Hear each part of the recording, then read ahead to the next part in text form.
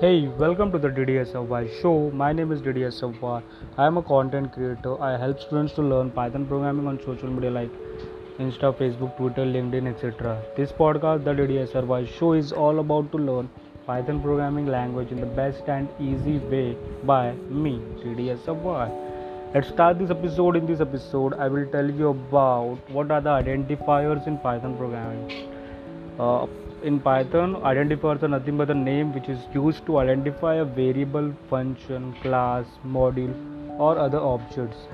An identifier starts with a letter, capital or small letter, or an underscore followed by 0 or more letters, underscore and digits 0 to 9. I hope you have understood. Thank you for listening. Have a good day. Bye bye.